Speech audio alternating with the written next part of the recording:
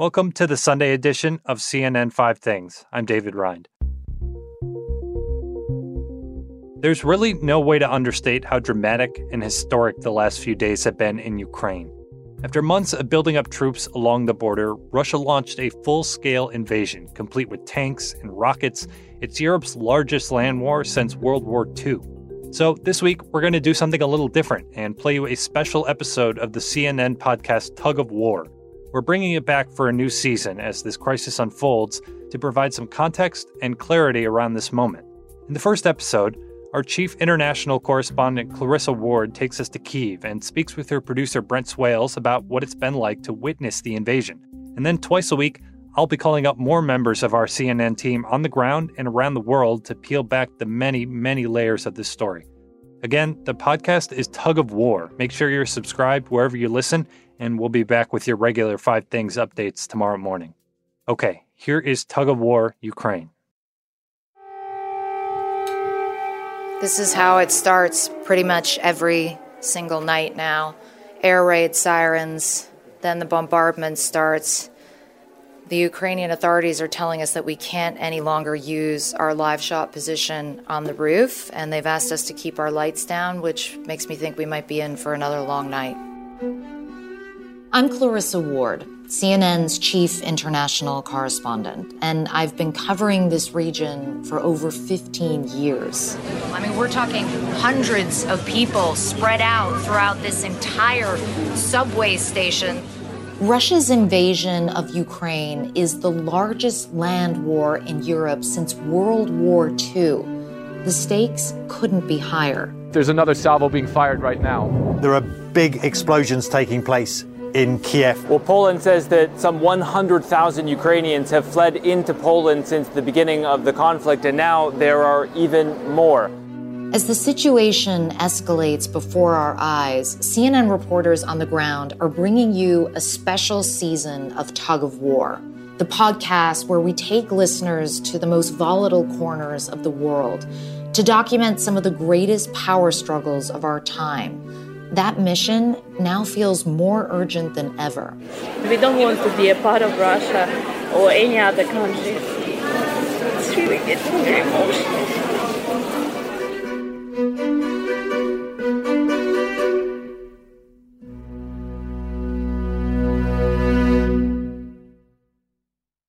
It's Saturday, February 26th, and for weeks I've been here with my team, producer Brent Swales. Hi, Brent. Hey, Clarissa.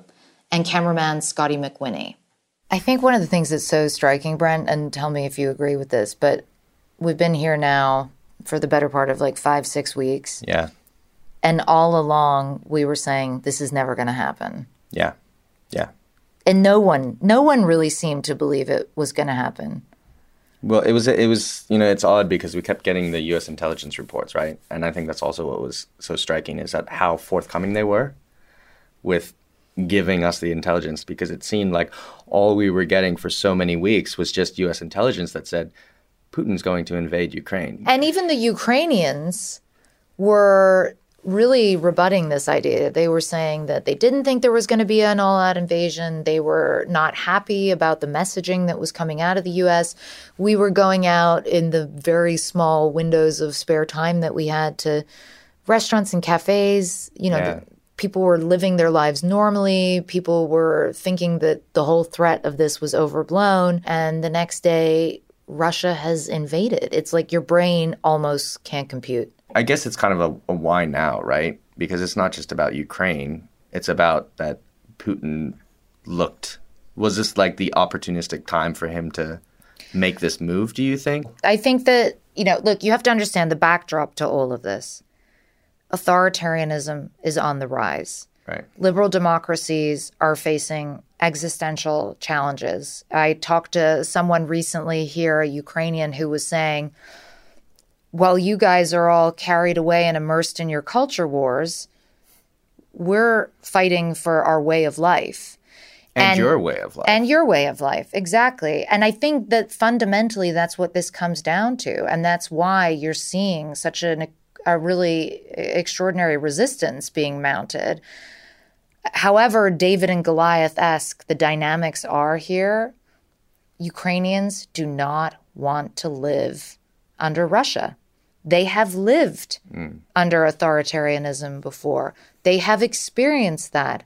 They have chosen through democratic processes not to any longer be a part of that and to be independent and to be free and to be outward looking and to be engaged with the West. And they're committed to that path. So there was this long rambling speech on Tuesday that Putin gave, where you kind of got the sense that for the first time that he might actually do it. He might actually invade. It was 57 minutes and it was chilling stuff. I mean, basically he was outlining why Ukraine is not really a sovereign state, why Russia is actually the creator of Ukraine. He accuses Ukraine's leadership of being drug addicts and neo-Nazis, which is patently ridiculous, not least because the president here, Volodymyr Zelensky, is actually Jewish. And he talks a lot as well about the Donbass region and this alleged genocide that has been happening in these pro-Russian separatist areas where the war has been fought for the last 8 years. Needless to say, there's absolutely no evidence whatsoever to support these claims of any kind of a genocide. All sorts of ludicrous distortions of history, but which, when laid out in the way that he did, made it clear to me for the first time that he was actively going to pursue some kind of a military invasion. And then it was another speech, and it was a much shorter speech. But remember when we were in Kharkiv and 5:40 in the morning Russian time. Yeah. We were getting into bed, and then I saw on Twitter that President Putin was speaking. And 7 minutes later... And you called me. And I remember, because it would have been the first sleep in about 22 hours that we had, and I was so looking forward to it. And then you called me and you said, Putin's speaking. And then I said, no, it can't be. And sure enough. And it was extraordinary. He spoke for 6 or 7 minutes. I think it was obviously pre-recorded. Yeah. And then we're standing out on that balcony, and the boom started right away. We're on the third night, right? In terms of kind of the sustained airstrikes. And now it's becoming like clockwork. Every single night when it gets dark, it seems that the air raid sirens are going off. And you can kind of hear the booms, and it's getting more sustained, right? It's definitely getting more sustained, and I think that the shock wears off and the reality sets in, and it's horrifying, honestly, because there's no end in sight, and there's nowhere for people to go that's safe. We were interviewing all these families in that shelter at a subway station or metro station in Kharkiv, and asking people, do you have a car? Can you flee? And they were like, well, where do we go? The whole of Ukraine is being hit. There is nowhere safe to go. And it's also, I mean, they're going down into these subways, and they're taking everything. I mean, that's, to me, what was so striking was, to see it looked like scenes out of World War II and the Blitz, and to see people with their pets, with their cats, with their dogs, with their children. And you interviewed that one young mother, remember? Mm-hmm. And you specifically asked her, said, well, what do you have? Are you going to spend the night here? What do you have? And she just literally lifted up a grocery bag that had a few snacks. Mm-hmm. And I remember her well. Oksana was her name. She was there with her 2 kids. You seem remarkably strong, given how scary the situation is. We try be brave because we have children and we don't want to show them that we are scared. I find that so haunting and kind of moving and powerful, because in the midst of the ugliness and the insanity of this war, you find these small acts of like huge strength and resilience and generosity to try to hide your own fears and make a situation seem like something you can actually process and deal with for the sake of your children. I mean, that's not an easy thing to do. And it's something I'm struck by in so many war zones that I've spent time in, is like the ability of people to put their own emotions and fears to one side and to project some semblance of happiness and security for their kids. We're going to take a short break, but when we come back, we're going to talk about how far this might go.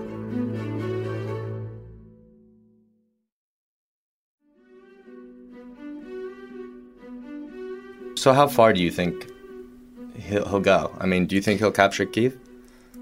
I think it's his intention to capture Kyiv. I'm not sure he'll be able to. I think he's facing a lot more resistance than he had anticipated. I think they're having more problems on the supply line front than they had maybe predicted.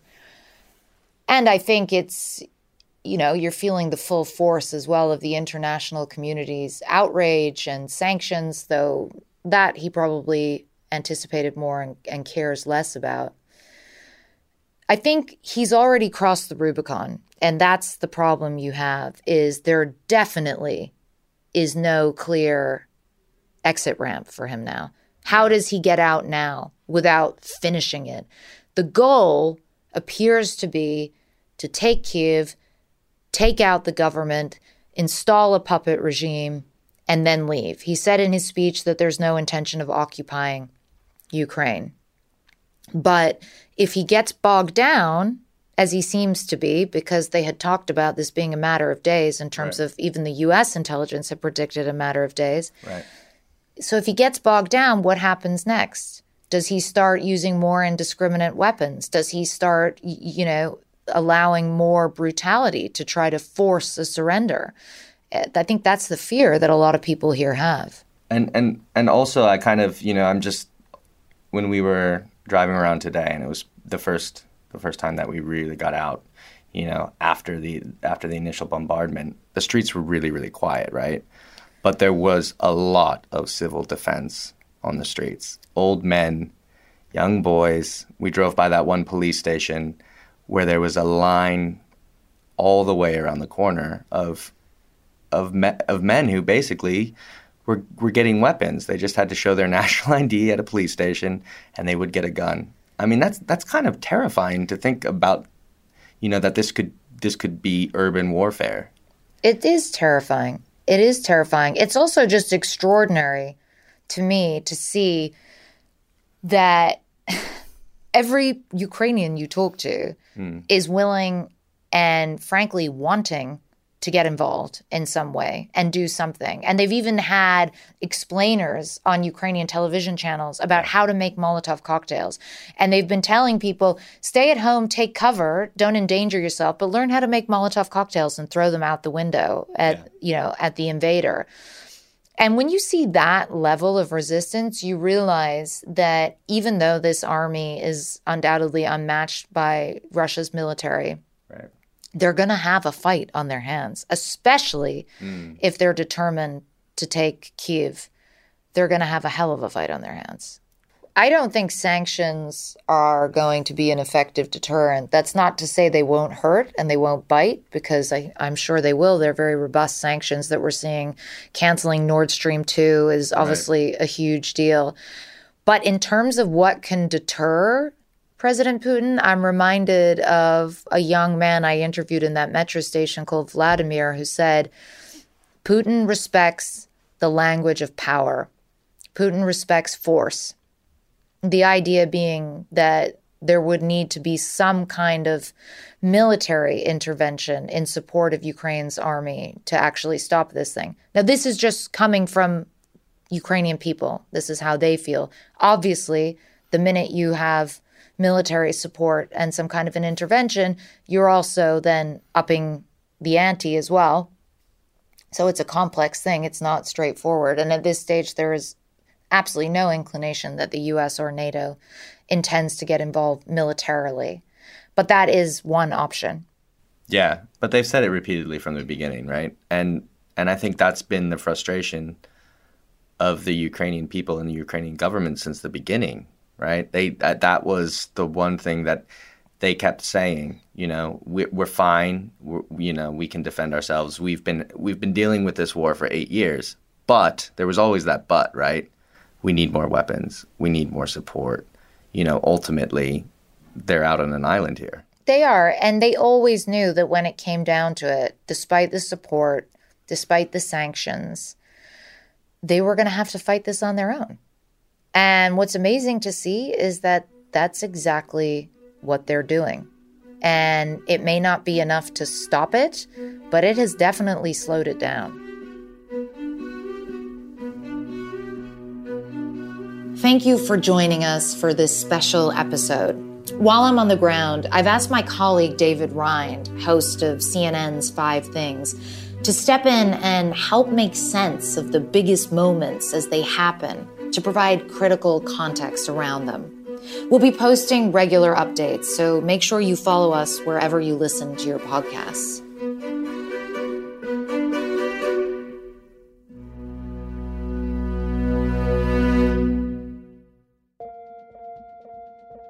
Tug of War is a production of CNN Audio.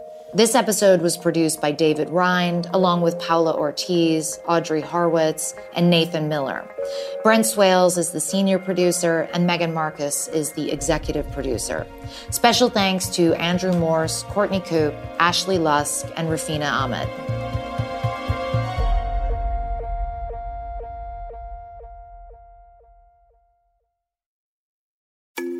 I'm Dr. Sanjay Gupta, CNN's chief medical correspondent. This week on Chasing Life, I sit down with Giles Yeo. It is a problem of our brain influencing the hunger. So hunger is a brain scenario, even though the feeling of hunger comes from your stomach. It's a very new and provocative way of thinking about a condition that impacts more than 40% of Americans. But the thing is, this approach could have big consequences for the way that we treat obesity. Listen to Chasing Life, wherever you get your podcasts.